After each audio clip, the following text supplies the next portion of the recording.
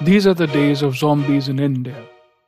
Jihadism turns into a zombie infection in New Delhi in the novel Zombistan. A recreational Russian drug turns partygoers into flesh-craving zombies in the Bollywood film Go Goa Gone.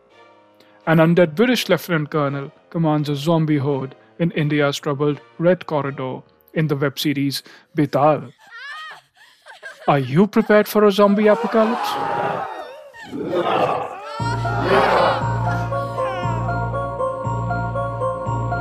There are monsters under the bed. There are monsters in outer space. And there are monsters at the gate.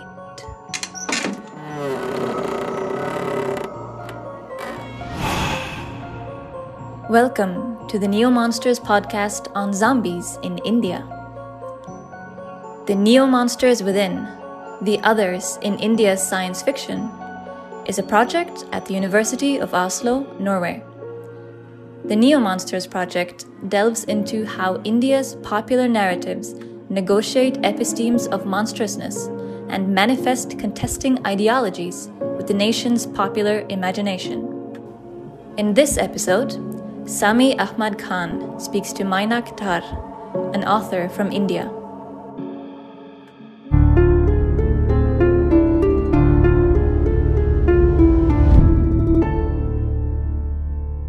Hello everyone, I am Sami Ahmad Khan, and before we talk to Mainak Dhar, let me very quickly introduce him. Mainak Dhar is the author of over a dozen books, some of which have been bestsellers in India and abroad. He has been translated into multiple languages. His works include the Alice in Deadland series, O302, and Sniper's Eye. Thank you so much for joining us, Mainak. Tell me, is there a particular reason you chose the figure of a monster to propel your narratives? What is a monster for you, and how does it emanate from prevalent socio-political realities, if at all? Okay, good question. I guess for me, the first thing I would say is I did not start either Zombistan or Alice in Deadland with a zombie in mind. Zombie for me was a literary device or a metaphor. For me in Zombistan, the real metaphor was for mindless hate, mindlessly destroying those different from you. And, with zombies, the whole thing is they're destroying, but they infect others. So for me, the whole starting point was mindless hate is not just dangerous, it's contagious. It spreads. And that's true when you think of extreme ideologies on any end of the political or ideological spectrum. So for me, it was really a metaphor that in a world driven apart by this mindless hate, a group of people come together to fight it. And, that's what I kind of chose the characters also consciously, that there was an American, there was a Hindu boy, a Muslim writer, and the savior was a kid, which in a way was that all of us have a collective responsibility to shepherd the future through this world where, people take positions very quickly. They're all too willing to judge others and mindlessly hate others. So that's really what I used zombies as a metaphor for that broader story. Of all the monsters available to you, Mainak, why a zombie? What is a zombie for you? For me, a zombie, and why I chose a zombie is if I think of, Alice in Deadland, where I use zombies very differently, where, zombies or biters, as I call them in the book, were almost seen as subhuman, non-human. So for me, also a zombie in particular, because it's when we demonize others who are different from us, we almost regard them as subhuman. And that was the whole idea of choosing it, because, if you think of the whole supernatural genre, you have ghosts and you have spirits, but I think zombies bring across a certain degree of abhorrence, which is very different from those. They may elicit fear, but the abhorrence, I think, really comes from seeing them as almost subhuman, undead. And that was why I use in Alice in Deadland, where the metaphor was very different, which is when we judge others who are different from us because we don't get to interact with them almost as inhuman or subhuman. So that's kind of why I chose zombies for that particular book. That's an interesting point, Mainak. Can you please tell us about the differences between the zombies in your novel Zombistan and in your Alice in Deadland series? Sure. I guess, good question. I guess physically they manifest themselves similarly. It's, I think, some classic tropes from, popular zombie culture, which is They're mindlessly attacking others. They can only be killed by a blow to the head.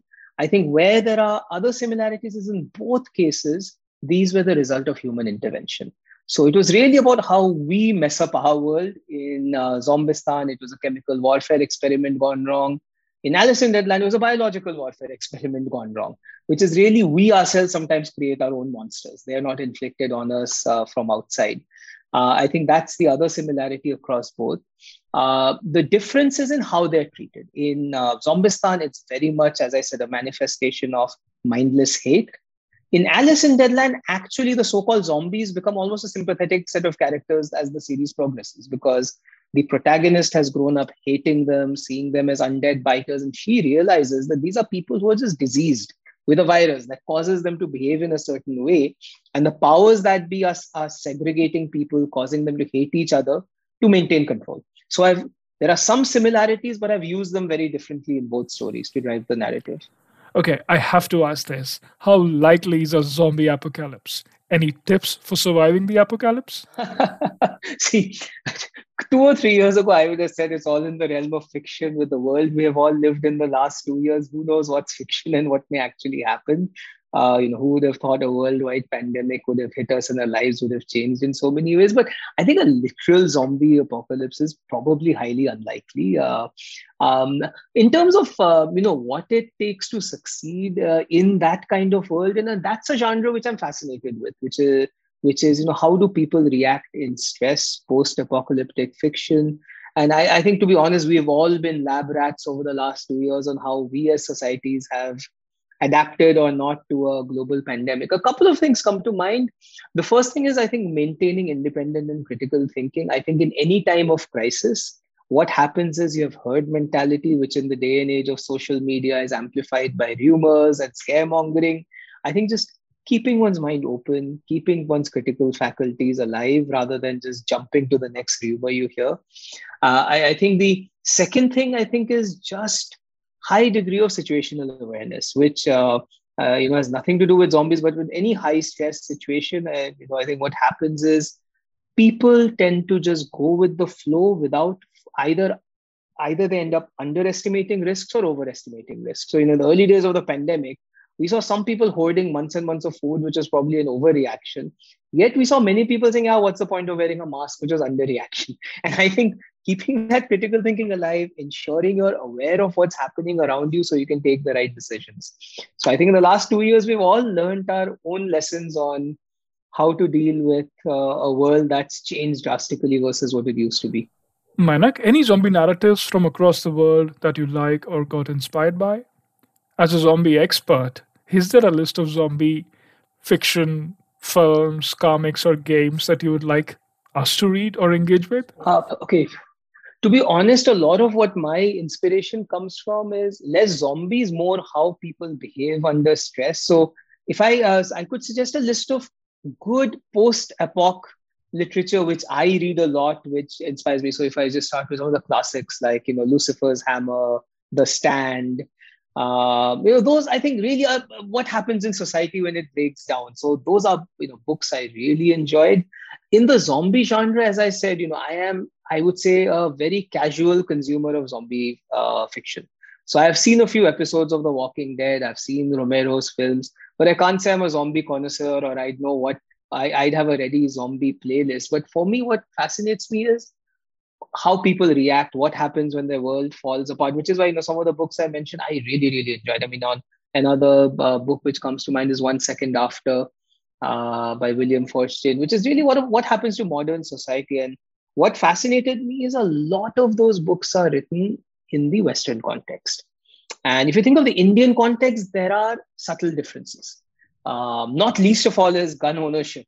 So, when you look at most post-epoch literature set in the West, you suddenly have roving bands of vigilantes with guns. In India, private gun ownership is negligible.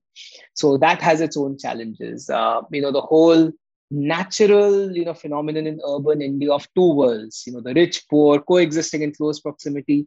What happens when social order breaks down? Urban versus rural, do natural fault lines along religion, community get exacerbated? Do people come together? So I think the Indian social milieu lends itself to taking some of those thoughts, and then I liken it to a sandbox and putting it in, mixing it up, and seeing how it plays out. So that's kind of how I've created my books and some of the places where I took inspiration from. Perhaps it looks like there is a zombie in all of us. Can you tell us about how the zombie works and how do you approach the zombie? No, I think there is a side to all of us which can lash out mindlessly, which is convinced we are right and wants to infect everyone with our point of view. I think it's a constant struggle to keep that zombie at bay, to stay open-minded, have a balanced view. And I feel that's most under pressure today when we are operating on a 24/7 news cycle, always on Twitter and Facebook, where everybody's too quick to take positions and jump onto causes or react. I think that has probably been heightened. I mean, if I think back 20, 25 years ago, the world was different. People, we may still have had those zombies inside us, but nowadays that zombies, a couple of thumb strokes of your smartphone away from manifesting itself to the world. And I think that's in some ways one of the downsides of being always on, always connected, always having access to getting your voice out. People lose the ability to think rationally, calm down, look at different sides of the story before reacting. Mainak, how would you like your readers to approach the intersection of the zombie and religious or political ideology? See, I guess first of all, I don't believe in preaching anything. I mean, I'm a storyteller. So I'd like my readers just to enjoy the story.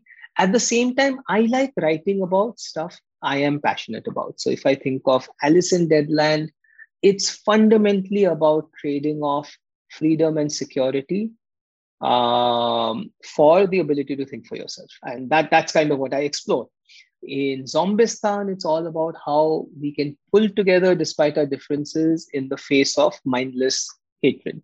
Those are things that are important to me, that I think about. I have a young son. I'd like him to grow up in a world where he's thinking critically about those issues. So I don't want readers to, get a point of view from me. I don't have a point of view. I'm just the storyteller. But through those stories, I'd like readers to reflect on these. They can draw their own conclusions. There is no right or wrong. But these are issues I would like in some way to stimulate thinking about and provoke thinking about. So I think there's a pure entertainment part of it, which as a thriller writer, I hope my readers get away. But the other part is it's not a point of view, but it's just provoking thinking. So in Alice in Deadland, it's what is that right balance? Would you rather have a government that keeps you secure, but takes away your rights and freedom of expression? Or would you rather deal with more instability, but have that? The world has all kinds of places and people like living in all kinds of places. I'm not saying one is good or bad. I may have a personal point of view, but those are the kind of issues through this that I'd like readers to think about.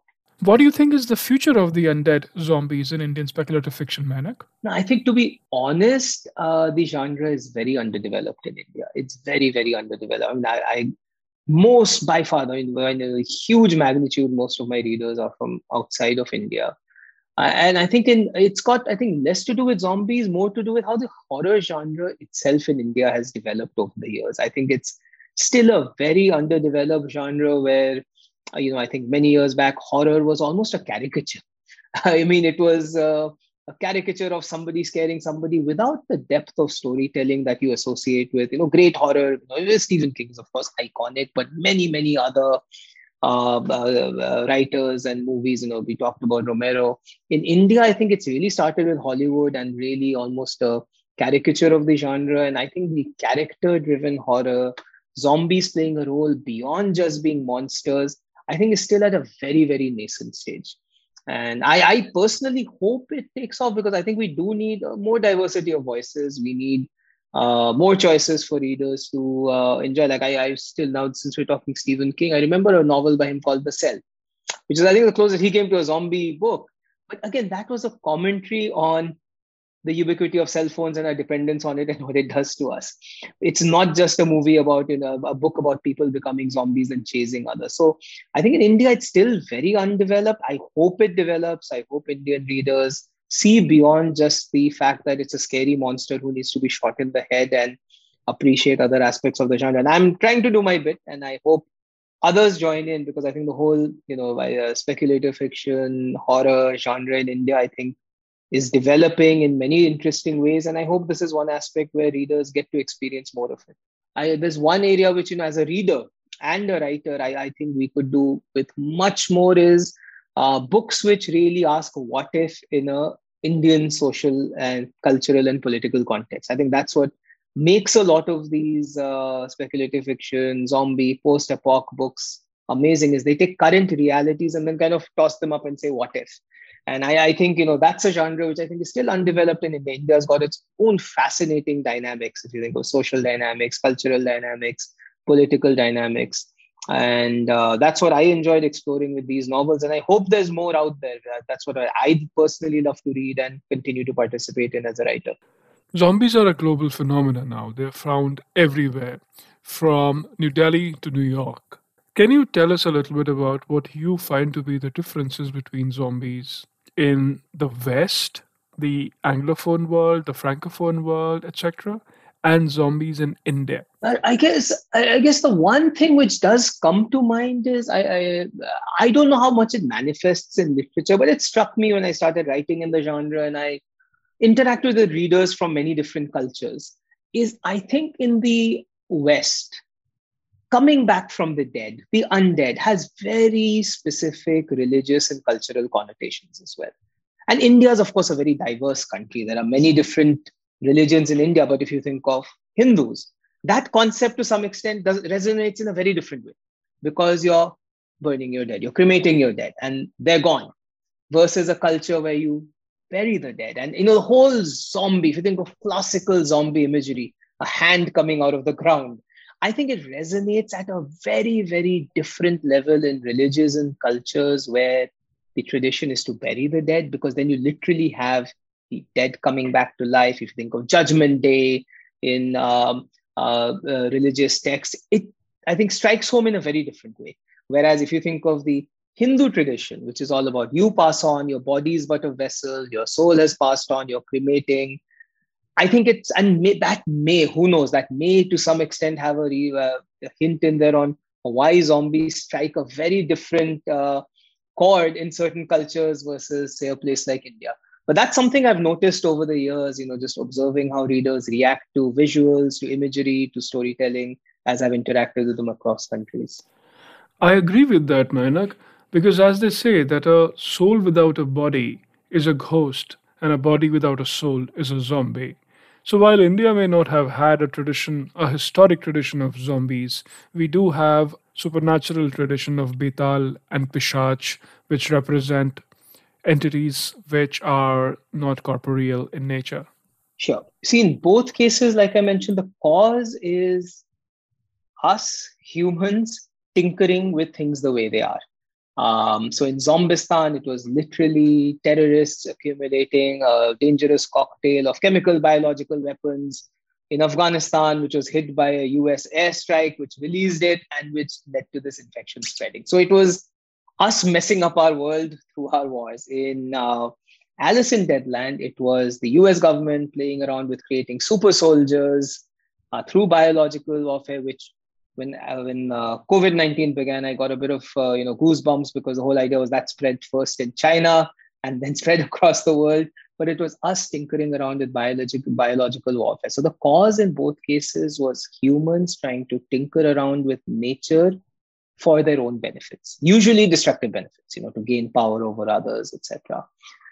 The cure is slightly different in both cases. I'd say in Zombistan, again, if I reflect on my own writing, I actually wrote Zombistan before Alice in Deadland. I think in Zombistan, the cure is a more simplistic cure, which is there is one young child who is magically immune because he presumably has some antibodies. And the whole quest is this motley group of people have to take this child to a safe haven in the Himalayas where there's a military base where scientists can presumably study him and then develop an antibody. So in Zombistan, I think the cure was simpler in that sense. In Alice in Deadland, I think the cure was multi-layered, and I think I developed more as a writer. And, Alice in Deadland was a long series of 8 books. So as I wrote further, I developed more as a writer and I thought deeper about it. I think one aspect of the cure was literally a cure for the disease. And that was something which, scientists through the series are working on. But I think the bigger aspect of the cure was the assimilation of the two worlds. Because Alice in Deadland is set in a world where, the zombies or the biters are seen as almost untouchables, shoot them at first sight. And the protagonist realizes that they're just diseased people. They do have a certain capacity for thought. The government or powers that be at that time has demonized them to truly exercise an almost draconian control over the human survivors, saying, these are monsters, we're the only ones who will protect you, otherwise they'll kill you. So the bigger cure in Alice in Deadland is that building of bridges, that assimilation, where we stop seeing them as, these mindless monsters who need to be shot, to people we can coexist with. And, Alice herself kind of over time brings that to life, because she is infected and she becomes, half human, half biter. And she's kind of the bridge between the two. So I think in Alice in Deadland, that was more layered. It, I think, went beyond just a medical cure or, a survivor who we can get antibodies from. Thank you so much, Mainak. That was a wonderful conversation. Here is hoping that we can survive the metaphorical zombie apocalypse whenever it comes. This podcast is part of the Neo-Monsters project. To learn more about the project, log on to www.neomonsters.cofutures.org. In the next podcast, Sami will explore even more monsters from India. Monsters of the world, unite!